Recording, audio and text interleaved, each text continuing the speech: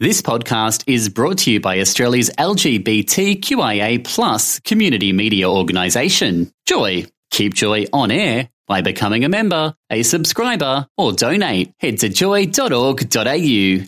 Joy, a diverse sound for a diverse community. Tom and Warren on Joy. We welcome back into the Joy Studios for 2019 our regular guest, Editor-in-Chief of the Star Observer, Matthew Wade. Woo. We're lucky enough to have the latest copy in our cold hands. And let me say, you're not the only one that seems to have a little touch-up over summer. What's the tweak and tuck of the latest edition of the Star Observer? So obviously, not necessarily obviously, but this year marks our 40th anniversary, and so I thought it might be appropriate to give the magazine a bit of a facelift. So we rebranded it slightly, nothing too drastic, but we've given it a kind of slightly different masthead, and the magazine itself just is laid out a bit differently. So hopefully our readers will enjoy it, but it's just something to kind of mark the significance of, I guess, this year in particular. So we really tried to drill it in on each page that it's our 40th, and it's a big milestone. 40 years is a massive 40 thing. years is a big deal for any print in this that too, exactly. I mean, Mardi Gras, obviously it's not a publication, but they celebrated 40 years last year, which is incredible, but we've been around nearly as long as that, and for print, which is often a struggling medium these days, it's incredible that we're still going. So and if you notice, the section's been taken out. Once I featured in it, and then my partner last month, taken out the Vox Box segment because a page you can't get any better once you've had me and my partner. Well, that's it. We had you on there, Dylan. We just thought, well, look, we set the bar way too high. It's unrealistic to keep that same energy, so we scrapped it. Yeah. And actually, in light of that, just following on from that, there are new sections in the magazine as well. So aside from having a visually different kind of look, we've got new regular segments in there as well. So, yeah. Well, I was reading that, Karen from Finance. Yeah. So I guess it's not necessarily a dated thing. I mean, people have been doing it for a very long time, but the idea of having an agony aunt to answer questions, we've wanted to do that for quite a while, but we're trying to find someone that might be good to do it. And Karen from Finance was interested. So we thought that what's better than people sending in questions about sex, love, relationships, and whatever to a drag queen. So, we got the first one in this issue. But what I was very excited, I can see here that we got a thing about gay nudists. Yeah, so there's this, I guess, regularly recurring event called Nude Man Fest, or in Sydney, I think it has a different title, but the idea is that it's kind of a weekend where, usually in rural Victoria or New South Wales, where... Well, they don't usually have it at Fitzroy Gardens. Well, that's a good point, happen, But, same-sex attracted men can head along and... be naked for the whole weekend. And did you enjoy yourself and come back with that tan line?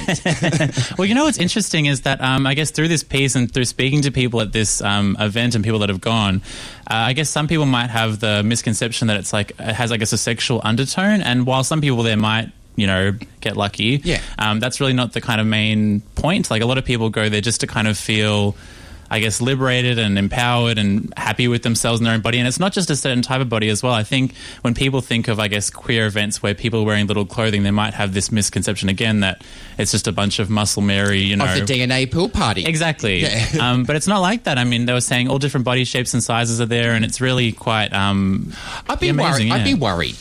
Yeah, I wouldn't. That I might be turning 50, but I don't have much control downstairs. Yeah. Right. It comes and goes when it wants. I don't, a wind comes down the middle of Burke Street and I'm up. Yeah. But for undies, I don't know, undies kind of like a bra. You kind of need them for support, I feel. That's another question we can talk about next week. But you don't just want dangling. But you know what? I think that I mean, obviously you can do many different things on this retreat or these events, but I think it just if you get out of your mind the idea that it's a kind of sexual thing, you can kind of just enjoy it without feeling, without it being awkward or uncomfortable. And I really like that events like this really champion body positivity and self-love. I just think that's really beautiful. Yeah. And I think as a community we need to be moving forward with and look, you've actually got something in there about what's consent got to do with it, which has got to do with the importance of consent in queer spaces like sex clubs or even just saunas. 100%. I think the talks around sexual assault and rape and things like this have been quite prevalent over the last couple of years, but they've often taken a kind of heterosexual viewpoint. But consent is a large issue in the queer community as well. I mean, even from personal experience, whether it's a sex on premises venue, a nightclub, even just more casual events that don't even necessarily involve alcohol or anything like that. lines can get blurred between what's consensual and what's not. And I think it's important to educate the community on what is. So we kind of have we actually spoke to a Glow officer and also a couple of people that are running a consent fest in a couple of weeks about, I guess, why it's important to make clear why consent is important, and especially in spaces like that. So we do have Matthew Wade here, the editor-in-chief of the Star Observer. Yes. Have you seen Warren? We haven't seen him. You're an investigative journalist. We're wondering if you've digged into the archives. No, I haven't, but he enjoys kind of getting out of the city and doing like sporty kind of things, right? So maybe he's out and about.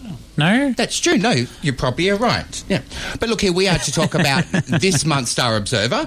And look here, it says a very big one here is gender diverse bodies. Yeah, so that's actually our cover story this month.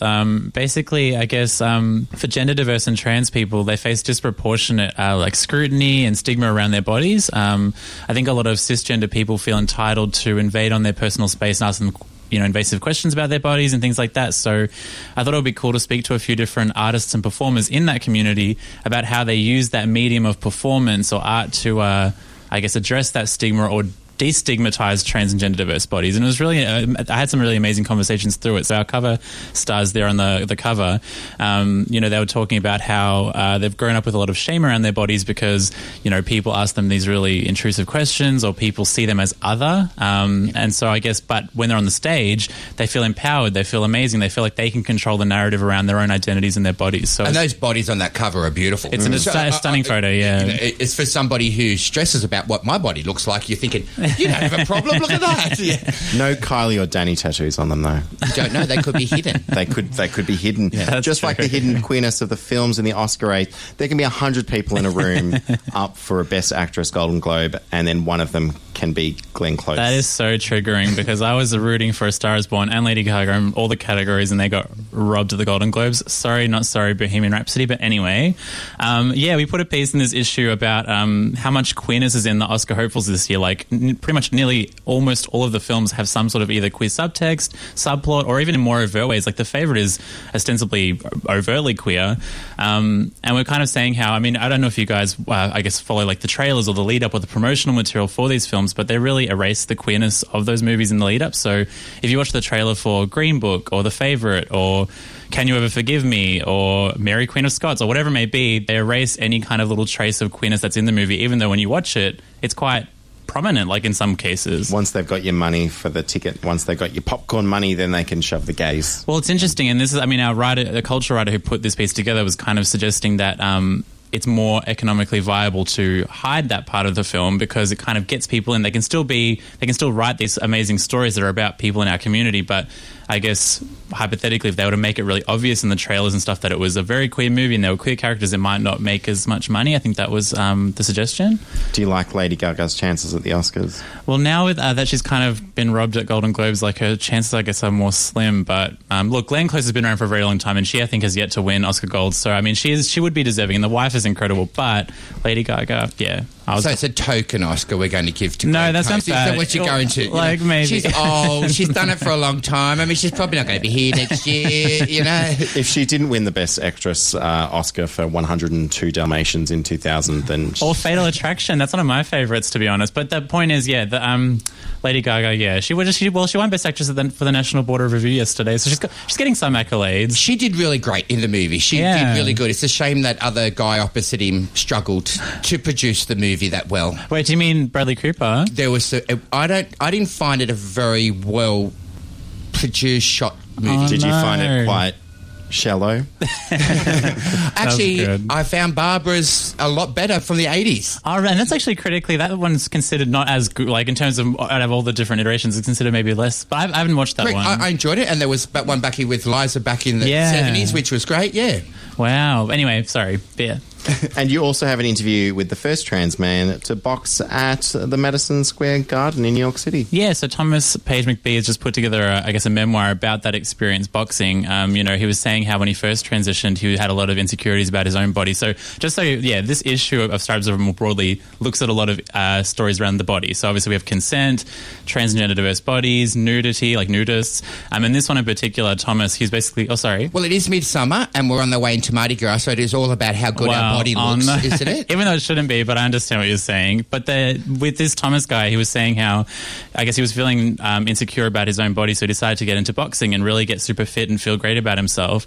And obviously boxing traditionally has been a really hyper-masculine, straight arena for straight men and cisgendered men. And he was just saying how, I guess, he got to kind of delve into this arena of toxic masculinity and kind of help to disrupt it a little bit by being himself, like being a trans man and being accepted for the large part. It's a really inspiring story. Well, we're going to have him on our show in a couple of weeks. Beautiful. So if you don't have time to read it in the Star Observer, don't worry. Just listen to Tom and Warren in a couple of weeks. We'll have him on. And Matt, great. you've got a good body of work with the Star Observer out this month, but also QNN on Joy. You can listen to it every Wednesday at midday or download the podcast. Thank you. Pleasure. Thank you for coming in, and we'll see you next month. Yes, anytime. Thank you. Thanks for listening to another Joy podcast, brought to you by Australia's LGBTQIA+ community media organisation, Joy. Help us keep Joy on air. Head to joy.org.au. Joy, a diverse sound for a diverse community.